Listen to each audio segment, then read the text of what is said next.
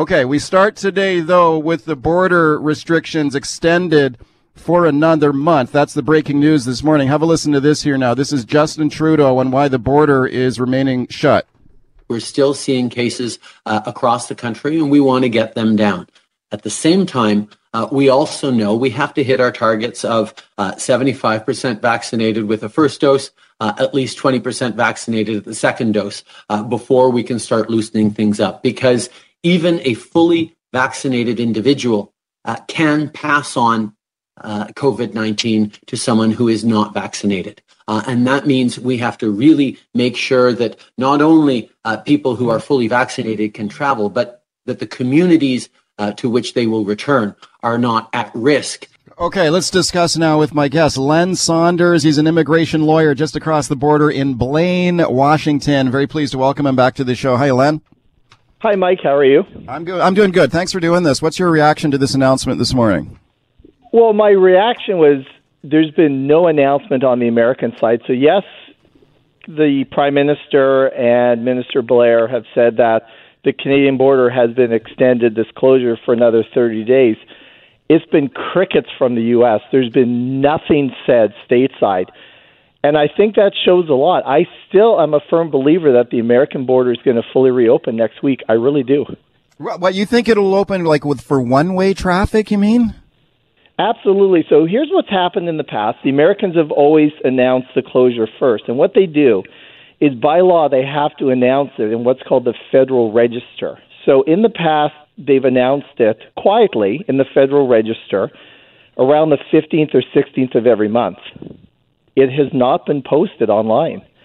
And what's even more interesting is it's a federal holiday down here today because of this new Juneteenth holiday. So the Federal Register is closed today. It's obviously closed Sunday or Saturday and Sunday for the weekend. So unless the Americans publish this on Monday, the border coming south will fully reopen at midnight on Monday night.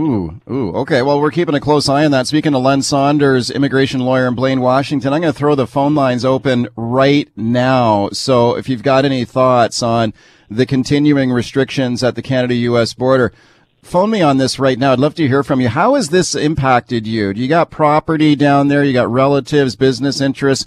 Phone me and tell me about this border restrictions. How has it affected you? Do you want to see the border reopened? Would you prefer to see the restrictions remain in place? 604-280-9898 is the number. 604-280-9898, star 9898 on your cell. Len, I know you're hearing every day from clients and people are asking questions about this. What is the number one concern or question that you get from people on this? Well, most Canadians, especially in the Lower Mainland, they just want to be able to come back to the U.S. to go to their cabin in Port Roberts or their cabin in Birch Bay, or just come down here shopping or pick up their packages, which have been languishing at these mail places for a year and a half. So people just want some kind of idea of when they can make realistic plans for the summer or just for a quick day trip to the U.S. Yeah, I remember I once rented a mailbox in Blaine, Washington, because I wanted to order something that they didn't deliver to Canada, but they would only deliver to the United States. I remember popping across the border to pick up the package in Blaine. It was very convenient. And man, oh man, you talk about busy business down there. I mean, there's people going in and out of these places picking up packages all the time. I mean, they must be running out of storage room for these packages. Oh, absolutely. Absolutely. Yeah. So what's happened is a lot of them have stopped accepting packages because they have no more room. And they're open one day a week for 2 hours because nobody's coming down to pick up their packages. Nobody can come south. Yeah. Okay, phone me on this now. The Canada-U.S. border restrictions, according to the federal government, extended for another month. 604-280-9898, star 9898 on your cell. What are you hearing, Len, in terms of vaccinations? Because we continue to hear that the plan going forward will be, okay, we'll let people cross if they've been double vaccinated. And we're seeing reports that the Canadian government potentially developing a smartphone app that you could have on your phone that would show you've been double vaccinated to get across the border. Is that what you're expecting? Exactly. So coming into the U.S., driving, I don't think there's going to be any restrictions. They're just going to wave people through. Going north is going to be different. What's interesting is the Nexus program seems to be shut down on the Canadian side. So I have not seen the Nexus lane open going north for over a year. The American side is wide open. So my feeling is there's going to be some kind of new program for the next year or two where in order to use that fast pass system, you're going to have, double vaccination and prove it. So there's obviously going to be some kind of restrictions going forward, even when the Canadian government partially reopens the border for probably another year or two. That's just my guess. Okay, let's go to the phone calls. Dan on the line in Surrey. Hi, Dan. Hi. Hi, go ahead. My question is, I know it's a little off subject, but the AstraZeneca vaccine, I'm scheduled to get my second dose on Monday. And I know some places in the States are not recognizing the AstraZeneca. I don't know if your guest can comment on that or not. I think you've put your finger on something that a lot of people are wondering about. If you've got the AstraZeneca vaccine here in Canada, which is not approved for use in the United States, is that going to be acceptable to American authorities? I mean, we've already heard about, was it the Bruce Springsteen Broadway show has said that they won't let you in if all you've got is an AstraZeneca shot? Like, what are you hearing on that, Len, or your thoughts? Well, I think it's going to be specific on what event. So I went to a Mariners baseball game a couple weekends ago and showed my double vaccination. I don't think they really cared what, vaccination you had. It's going to be kind of hit and miss on where you're going and what the requirements are for what kind of vaccination you've had. Were you required to show a double vaccination proof to get into the Mariners baseball game? No, actually I wasn't, but certain sections, and a lot of them are the prime seats, they want you to show that. So they have a line where you go in and you get like a wristband, and then you can go into that section, plus you get discounts of 20%. So I just showed my card, and it was easy. They just look at it, and, thousands of people walk through that line and show their proof. Oh, really? Okay. Oh, that's very interesting. So some of those seats where it's so there's some seats that are vaccinated only? Absolutely, and they have people making sure that you have the wristbands on before you go into those prime seats. Really? And those are the best seats, like right down the first baseline, or what? Absolutely. Otherwise, really? You're up in the rafters, socially distanced, like 10 seats away from everybody else. Oh, interesting. Yeah. I mean, that's where I always love to sit, right on the first baseline. So absolutely. So you got to be double vaccinated to get in there now. Wow. For the prime seats. Okay. Speaking to Len Saunders, immigration lawyer in Blaine, Washington, is your phone still ringing off the hook here? It sounds like this pandemic has been good for business for you. Well, it's been great for business for a lot of couples who've been separated, which is, it's crappy for them. It's great for me, but I feel like I'm a part-time travel agent because a lot of people have questions on going back and forth. And I still see, there's still all these loopholes. If you go and sit in Peace Arch Park, it's a steady stream of Canadians getting dropped off every day by taxi cabs, by buses, by friends, walking north. It's amazing how many people are avoiding the hotel quarantine by just walking back through the Peace Arch. Okay, we continue to follow it very closely. Len, thanks for your time today. Thanks, Mike. Have a great day. All right, welcome back to the show. Let's talk a little BC politics here now. The spring session of the provincial legislature is complete. MLAs heading back to their home constituencies now. It was another weird session of the legislature, COVID restrictions in place. Things expected to be a little closer to normal in the next session of the legislature. Let's talk to the leader of the opposition now. Shirley Bond is the sixth-term Liberal MLA for Prince George. She is the interim leader of the BC Liberal Party. I'm pleased to welcome her back. Thanks a lot for coming on. Hey, my pleasure, Mike. Okay, what jumped out at you in this session? What was the highlight for you? Well, I think we continue to try to point out to British Columbians the botching that this government has done on just about every program they've attempted to roll out. If you look at the grant program for small and medium-sized businesses, we don't even have half the money out the door yet. They had to change it 3 times. We've seen a fiasco with the cruise industry, with the Premier's lack of attention, and he basically dismissed every concern we raised in the legislature about that issue and so many others. So I think it was an opportunity for us to raise those concerns. Right. The cruise ship one is one we followed here on the show as well. And at one point, the industry and the American politicians were basically pleading with Canada to let these cruise ships do what's known as a technical stop. So our ports were closed to cruise ships So they said, okay, fine. Our law says we have to stop at a foreign port. So just let us drop anchor for 3 hours and then nobody will get off the boat and then we'll just keep going. Okay. Just let us do that. Technical stop. Do you think they should have done that? I mean, Canada should have jumped all over that, and BC too. Well, absolutely, that should have been considered. We're talking about an industry in British Columbia that is, more than 20,000 jobs and over $2 billion to the economy. It meant no people would get off the boat, and the Premier was inaccurate in his answer about that. So, of course, they should have considered that. They didn't. Okay, speaking of the Premier and jobs, we've seen an increase in staffing levels in the Premier's office here. What are your concerns there? Well, we should be clear. In this year alone, the Premier took an almost 30% increase in his office budget. He has 103 people working in that office. And when you look at the total increase, Mike, since he became Premier, it's over 60% of an increase in his budget. Let me put that. Let me compare that, for example, to one of the ministries we think is absolutely essential at this time, and that's the Ministry of Mental Health and Addictions. The Premier's office budget is bigger than in total dollars than the Ministry of Mental Health and Addictions, and we think that's inappropriate. And he certainly should have given more thought to some of the other priorities that British Columbians have. Okay, well, you had an exchange with him in the House this week on this point, and he is saying that they had to hire more people because of the pandemic and a lot of the outreach that was going on around the province. Let me play one clip here for you of John Horgan on this point. Here he is talking about some of the staff members that were added to his office payroll. Have a listen.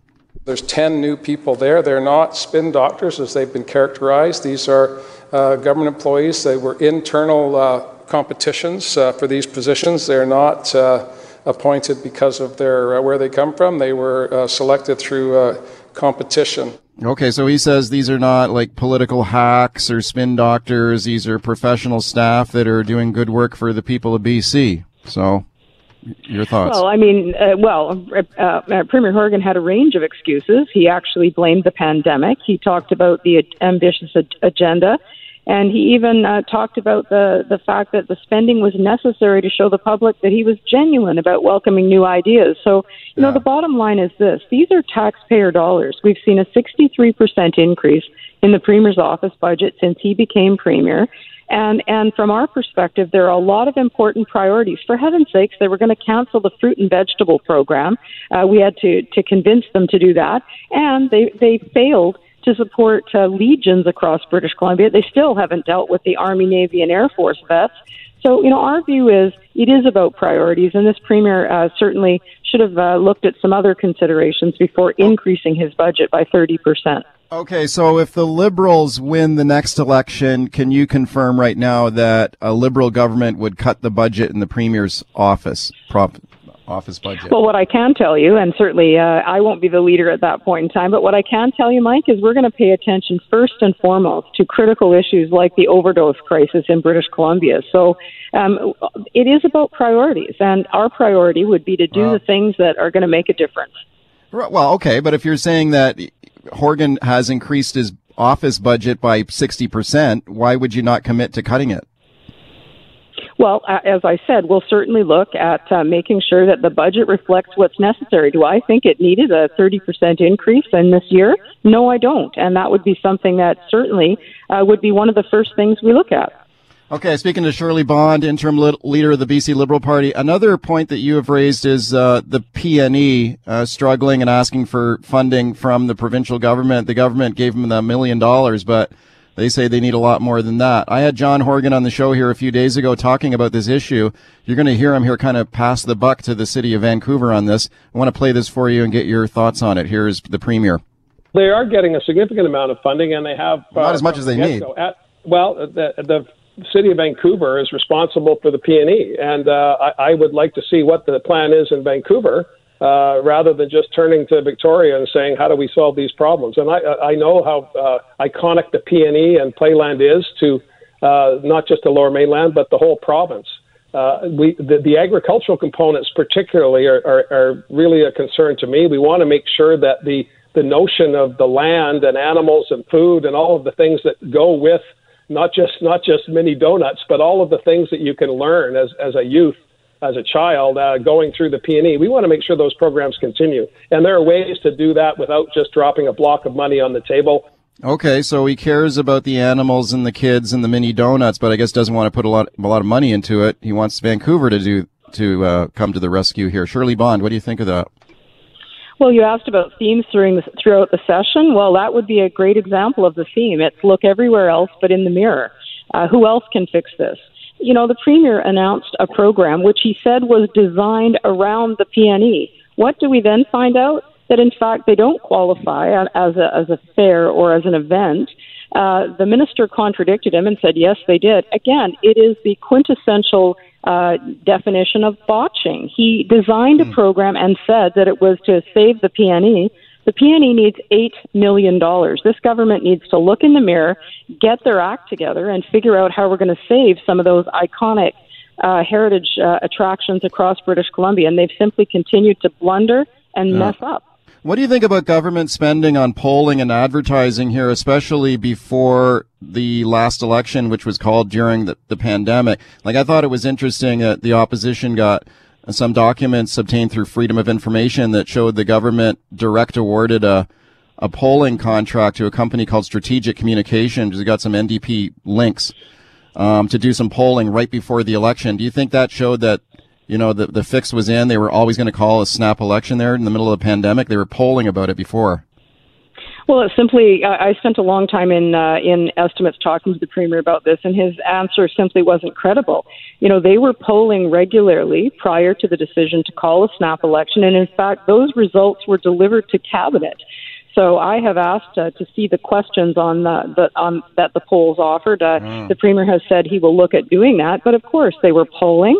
They were looking at, and the one thing that's fairly astounding is that, you know, the Premier talks about following the advice of Dr. Bonnie Henry in every single matter, which is an important thing. Having said that, the one person that he didn't apparently talk to about whether it was wise to call an election during a pandemic was the public health officer. So they had polling. He didn't talk to the person who had been guiding the pandemic response in British Columbia and tried to suggest that overnight he decided on a pandemic snap election. We all know what the Premier wanted. He took a political advantage to get a majority government. That's what he did. And I think that polling did make a difference. And I think it helped shape that decision. I think the Premier needs to release those questions and be clear with British Columbians that helped to shape his decision. Okay, every time I hear a political controversy over spending on polling or advertising, it's kind of like Groundhog Day because it just goes on over and over again. I mean, you guys did it too. I mean, when the Liberals are in power, you guys did the same thing. Right. Well, polling and advertising is part of the process in government, and no one's denying that. What I am pointing out is that this is a Premier that is trying to tell British Columbians that daily polling prior to a snap election didn't influence his decision. That's just not a credible answer. And, you know, it's up to the Premier to stand up, and he made the decision to call the election. He needs to wear that, and he needs to be honest with British Columbians. Well, didn't he say that the polling was around public responses to the COVID crisis and the government's handling of it and public priorities around COVID? I mean, it's a public health emergency, right? So that's what he's saying. What the polling was about, not electioneering or election strategy, right? Well, let's be clear, though. The reason he called the pandemic was because he believed that there was a positive reaction, and polling would have pointed that out. So, of course, it was about response to the pandemic, but all of that helped shape the thinking about whether winning a majority government was possible. The other issue, of course, was the bill around youth stabilization and mental health.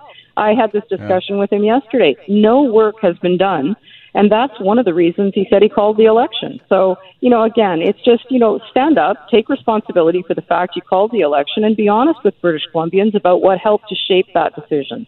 Okay, last question for you. Your party, the Liberal Party, hired some consultants to do a post-mortem of the last election campaign, which was basically disastrous for the Liberals. And the report pointed a lot of fingers, but included some criticism of former party leader Andrew Wilkinson. Said he was stilted, combative, and uncomfortable. Do you agree with those findings? Well, first of all, Andrew contributed a great deal on behalf of the party and did an important job. Mike, the report also points out that a snap pandemic election, and we also learned in estimates this week that there was a lot of thinking about whether that was winnable for the NDP. The report was an important thing. We looked back, we looked at all of the issues that caused the outcome, and the good thing is we're about to launch a significant leadership campaign. That report will obviously be the foundation for changes that we make. Thank you for coming on today. My pleasure. Thanks, Mike. All right, welcome back to the show. You heard my conversation there with interim Liberal leader Shirley Bond, taking a lot of cracks at the NDP government. Let's get the NDP response now. My guest is NDP Cabinet Minister Ravi Kahlon, BC's Minister of Jobs and Economic Recovery. I'm pleased to welcome him back to the show. Minister, thank you for coming on. Hey, Mike, thanks for having me. Okay, let's start with her complaint about the growth of the Premier's office budget. This came up in estimates this week, and she says that the budget for Horgan's office has gone up 63% since he came into office. He's hired a ton more staff. What is up with that? That sounds like a huge increase. Well, the Premier was pretty straightforward with her in the exchange that I think you played earlier as well, which is we hired staff so that we have the capacity to support the public through what is one of the most challenging times that the province has ever faced. We're not talking about, spending money on yoga on our bridge here. We're talking about supporting people through a pandemic. And so the Premier was pretty straightforward with the response to the Leader of the Opposition during estimates. And quite frankly, this is what the people want. People want to ensure that we have the capacity to do the things that we need to do to ensure that we can navigate these difficult times. Okay, I had Kevin Falcon on the show yesterday, Minister, who, of course, is the front runner to become the permanent leader of the Liberal Party here. And we talked about this bloated office staff, as he called it, in Horgan's office. And I just asked him straight up, if he becomes the Liberal leader and then he becomes Premier, would he fire a bunch of these office staffers and shrink the size of the office? Here's what he told me. I'll play it for you and get your thoughts. Premier Horgan's office budget has gone up 30%. 30%. Yeah. He just part of that is he's got 10 staffers earning $150,000 a piece, doing, some sort of policy shuffling paper all around the place. Okay, so 30 seconds here. If you become Premier, you would reduce the budget in the Premier's office, right? You're damn right I would. Those people would be marched out of there in the first few minutes. Okay, damn right. He'd cut the budget. He'd march people out of that office there in the Premier's office. What do you think of that? Well, first off, I'll just say that you mentioned the postpartum or post-mortem report that BC Liberals did. The headline for the report could have said, yesterday's party, yesterday's ideas, and quite frankly, Kevin is yesterday's leader. I mean, all they do is continually recycle the same people over and over again. And so, maybe I'm a little cynical, but given his record of when he was Minister of Finance and the spending that they did, I'm going to call BS on that one. Okay, you don't sound very worried about him becoming the Liberal leader.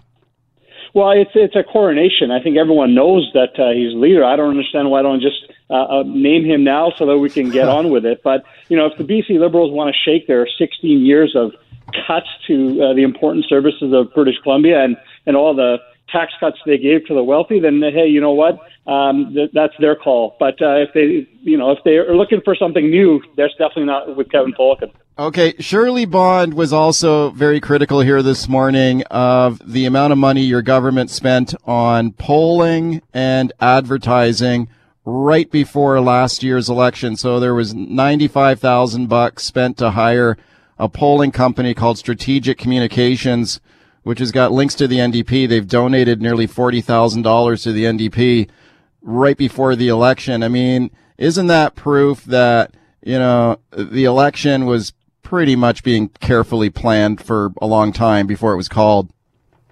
Well, Mike, as you've highlighted, governments of all stripes do polling. And this is not, this is not breaking news. This is not something that's brand new. Even Shirley couldn't come around to admitting that they did a ton of polling. They did a ton of advertisements. That's a regular thing that governments do. And quite frankly, they spent the entire session trying to talk about an election that happened 7-8 months ago when we were focused on the challenges people are facing right now in the middle of a pandemic. And that's the real difference between us. Minister, thank you for your time today. I appreciate it. Yeah, thanks for having me, Mike. Take care. Okay, Ravi Kahlon there, BC's Minister of Jobs and Economic Recovery. All right.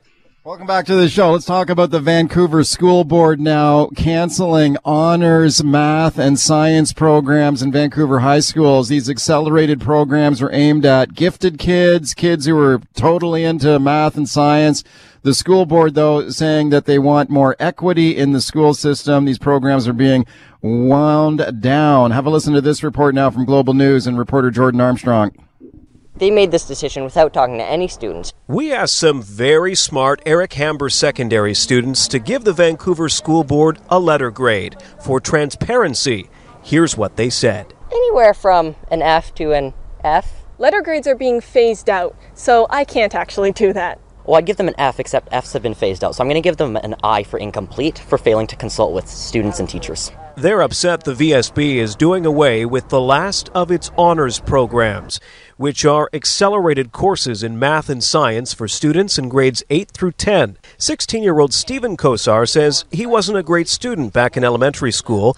He found it boring, but the honors courses gave him the challenge he needed. And that's such an important aspect for me, to be actually challenged by something, to do something actually interesting is really important. Parents are troubled by the timing of the VSB's decision.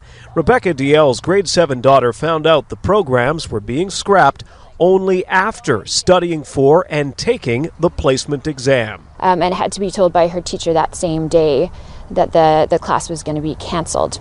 So she came home that day. She was upset. The honors programs are the reason Roger Tam's son chose to attend Eric Hamber. It's thrown everything into disarray a bit. You know, we're not really sure how to plan around this. The VSB believes the programs no longer fit with its equity and inclusion goals, and on social media there is some agreement. But the board wasn't eager to explain its decision. At first, they declined our interview request and sent an email attributed to no one in particular. 24 hours later, they had this to say. The learning opportunities that were available because of these honors classes continue to exist. For example, she says, a grade 8 student excelling in math could choose to take grade 9 math in the second semester. Kosar thinks this is all about money, and he feels shortchanged. They want to cut things back because it's cheaper for them, because they are losing a lot of money, and it's just a sinkhole. Jordan Armstrong, Global News. Okay, good report there by Global News reporter Jordan Armstrong. I like how we got a lot of the kids' voices involved there. Okay, let's discuss this now. The Vancouver School Board cutting these honors programs in math and science now. My guest is Tara Houle. Tara is an education advocate. She has campaigned for an improved school curriculum in BC, especially in mathematics, and I'm pleased to welcome her back to the show. Tara, thank you for coming on. Well, thanks for having me back, Mike. Okay, Tara, what do you think about this decision by the Vancouver School Board? I guess in some ways this is not a surprise. They had been looking to scrap these programs for a while, but your thoughts on this decision? Right. Well, first of all, just to answer your question in terms of what I think about it, it's a completely backwards decision that will only end up hurting the kids that usually get these supports, at the at the high school level. But really, I'd like to just go back and just say, this whole process actually just began when the ministry invited the BCTF to help draft a new curriculum about 8 years or so ago.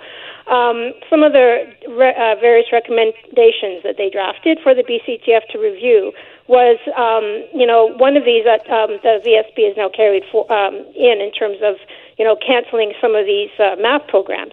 I was invited by our local school district to participate when math curricular reform was discussed all those years ago. And during the course of this discussion, members of the BCTF committee said that they wanted to phase out the dual math stream at the high school for the same reasons, which the VSB followed through on just recently. So this word salad description, given how teachers should now be able to provide different types of instruction to different levels of kids in the same classroom, is just nuts. And it's exactly why the high school math teachers at that time pushed back hard against this recommendation 5 years ago. So it's just not about bad practice anymore. It's absolute lunacy running the ship, and it's throwing the teachers under the bus. It's pablum learning for our kids. And every time parents raise a concern about this type of garbage, they're labeled a racist. So I really have very strong opinions on this because we're doing the kids that need this support the most a real huge disservice. Okay, what kind of kids go into these programs typically? I mean, are they typically kids who are like gifted kids? Are they kids who are like totally into math and science and this is what they want to do with their careers? Or are they kids who have got pushy parents and want them to succeed and push them into these programs or they don't want to be in them? I mean, in your experience, like what kind of kid goes into one of these honor math and science programs? Right. Well, it could be a whole bevy of kids, as you've described, or it could be ones that just love math in general. But the beauty of public school, Mike, what we're supposed to offer is opportunities for all kids, as many opportunities as available, but especially those that may not be have access maybe to tutoring at the earlier years, that maybe some of their classmates have. Like the ground level for all kids is the classroom in terms of being able to excel in an equal manner. And some of the data that we're showing in terms of math performance in British Columbia over the last 20 years is that the equity gap is actually growing instead of getting smaller. And a lot of that stems from the fact that the curricula has weakened at the elementary level, and by doing that, their understanding of math has really gone down. So by the time they get to high school, maybe their math skills aren't as strong. So we really need to look at closing that gap first, in order to offer, better math instruction for all kids. So regardless of what type of kid that wants to, maybe take calculus course, what we should be offering instead is a stronger curriculum to all kids and enable them to, take it if they want to or not.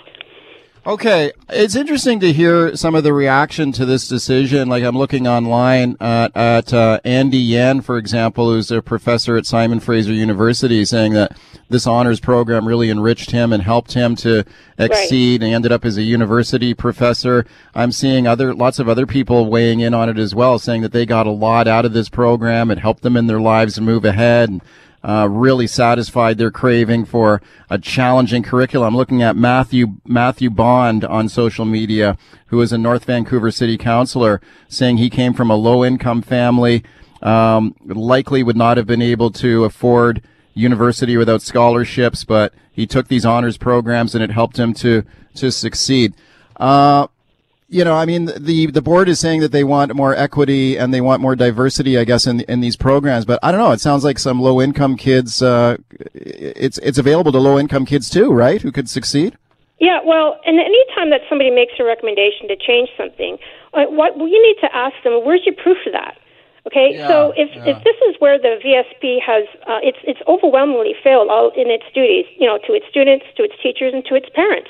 It's not listening to what the kids want. It's not listening to what the parents want. It's not giving the public, the excellent, public system that we once had.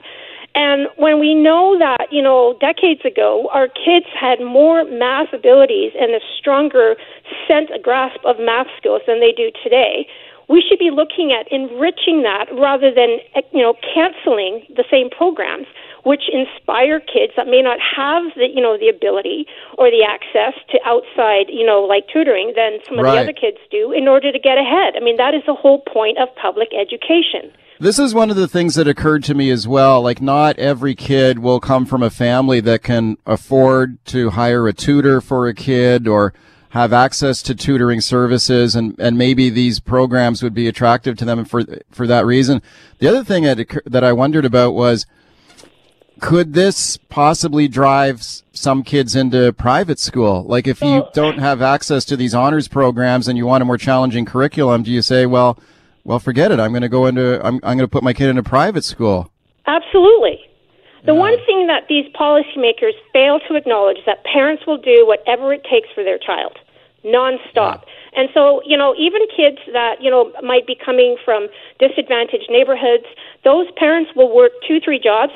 I have talked to plenty of those parents just so their kid can maybe attend an independent school, which they know they will receive some semblance of, a rigorous curriculum, which they would not be getting in regular public school.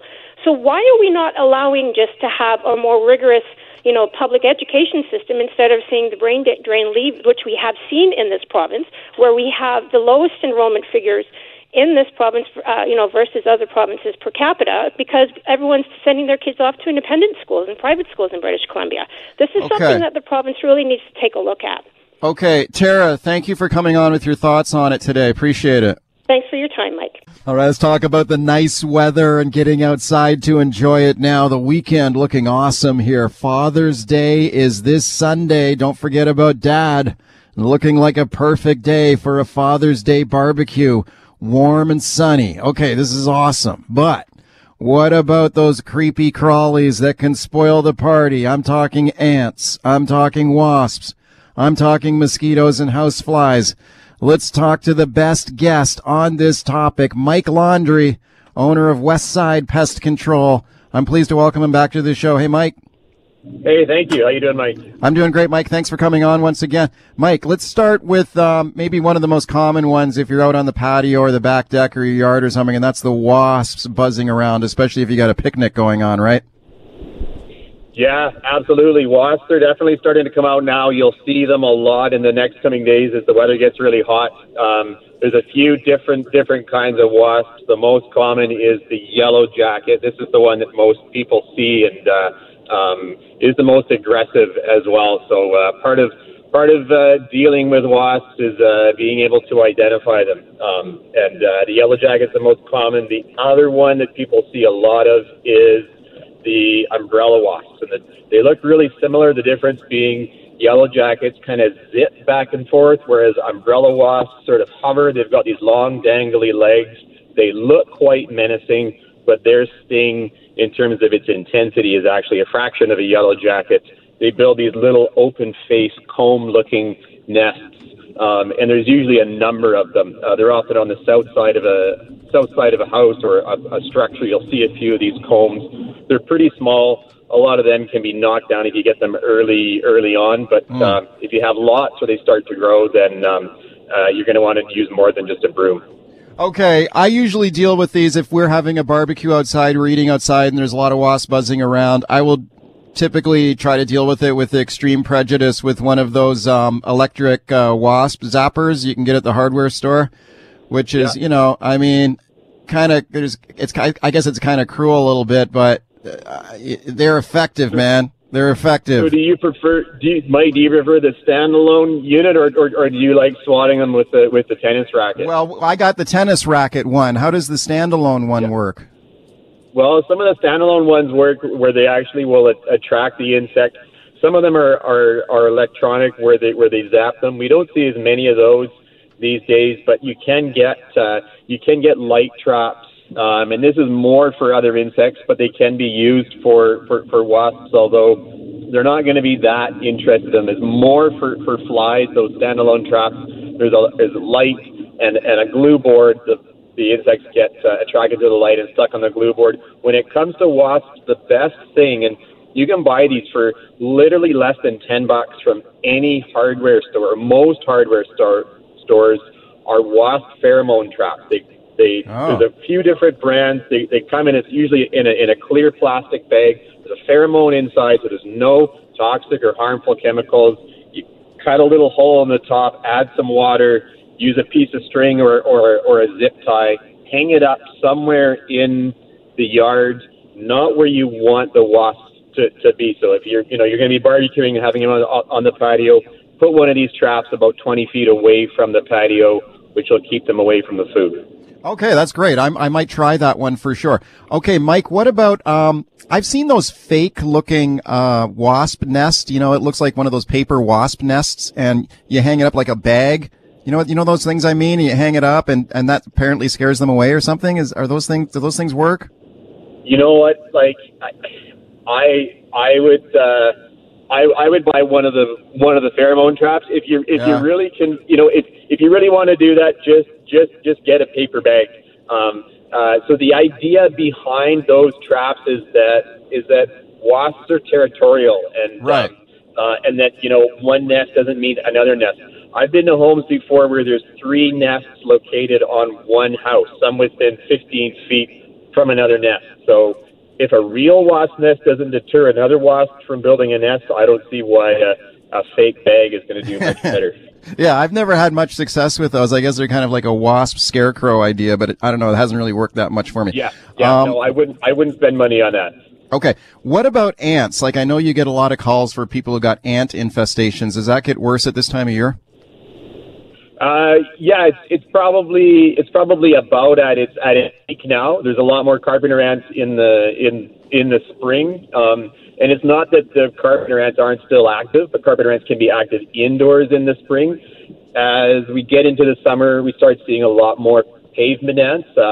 These are the ants that typically live underneath sidewalks, driveways, sometimes right underneath the foundation of the house, especially if you're slab-on-grade style of house, like a lot of houses in Richmond, for example. And for these guys, you can bait them early on. Like literally, if you're lucky enough to catch them in the first 1 or 2 days where they're crawling in from the patio into the kitchen, if you get some bait down, and you can make bait yourself, but I would recommend, again, it's just going to be a few dollars from the hardware store. Anything with boric acid in it, and apply the baits near the door frames, you might get lucky. Otherwise, what you're going to want to do if they're coming in is the next step would be soap and water in a spray bottle. Spray around the area where the ants are coming in. They're always dragging their butts and leaving pheromones to tell the other ants where to go. So if you can wipe those pheromones clean, the ants may not come back. Okay, Mike, producer Tim French here has got a problem with moths. Moths in his house, even though he's got the doors closed, he's got his window screens up, he's got moths in his place. You got any advice for him real quick? So if there's a number of them, the most common kinds of moths in a home are usually pantry moths. The secondary would be case-making or clothing moths, which are two different types but are somewhat similar. For the pantry moths, those, I mean, all moths are a pain to get rid of. There isn't sort of the pest control guy or just shows up or you go to the hardware store. With the pantry moths, you need to remove all of the perishable food items that they might be getting into in the cupboard. They'll get into cereal boxes and boxes of crackers and spices and all of that kind of stuff. So you really need to be thorough in going through everything, eliminating it. If there's something that you just, some really nice spices that you don't want to get rid of, leave them in the freezer for a couple of weeks to hopefully kill off some of the larvae. The thing is the moths are going to be eating the larvae are what's eating the food or eating the carpet or eating the clothes. The actual adult moths, they're not feeding on any of that stuff. So it's important to get to the source and eliminate the source to eliminate the moths in the long term. All right, welcome back to the show. Talking about summer pests with Mike Laundrie, Westside Pest Control. Phone lines are open to him, 604-280-9898, star 9898 on your cell. Right to your calls here. Carrie in Coquitlam. Hi, Carrie. Hi. Hi there. Hi. I have, it doesn't have anything to do with outdoor bugs, but a friend of mine has bed bugs. Bed bugs, oh. Oh, yeah. I don't go over there. It drives me crazy. She's called pest control twice. Yeah. They've charged her a sum of money that's ridiculous both times, and they're still there. Oh, man. Mike, bed bugs. So, Carrie, I'm sorry that for your friend, they can be a very frustrating pest, and it's a long process and quite an involved process. So we used to do them and haven't for 10 years. When I decided to hire my first staff member 10 years ago, at that time, we stopped doing bedbug services altogether because it is such a difficult process. At the time, there wasn't a lot of good, approved, and safe products here to successfully eliminate them. But there are some better ones now, in combination with heat treatments. as well as some really, really good vacuum treatment. So I would have your friend maybe phone around to a few other companies, because not everyone's going to gouge you, and there's definitely results possible. Okay, that's a tough one for sure. I had a friend who went through that thing, and it sounded like a nightmare. Let's go to Brent in Victoria. Hey, Brent. How's it going? Good. Go ahead. Good. Yeah, I have a question on how do you get rid of silverfish? I moved into an older building in Victoria here, and first thing I saw was a little squiggly little thing booting across on the floor, and I saw one on the ceiling in the kitchen.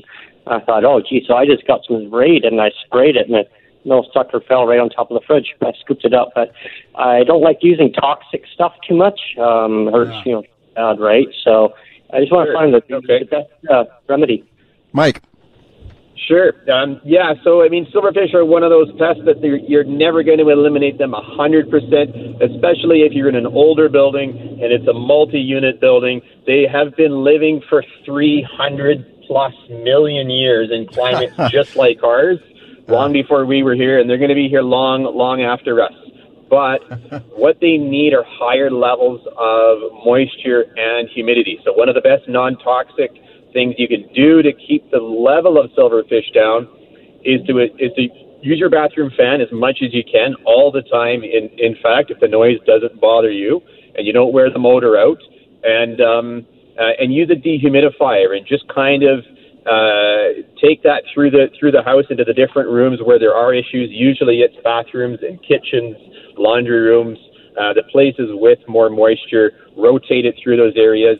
And the other thing that you can do as well, they like paper cellulose as well as adhesives. So store-bought glue boards that are insect monitors or are intended for catching mice are actually a really good thing to put behind furniture and keep the silverfish population down. Okay, Brent, good luck with that one. Let's go to Hugh on the line in Vancouver. Hi, Hugh. Morning, boys. Hi. In regards to your pantry moths, I had a huge infestation. It was just unbelievable. Tried everything.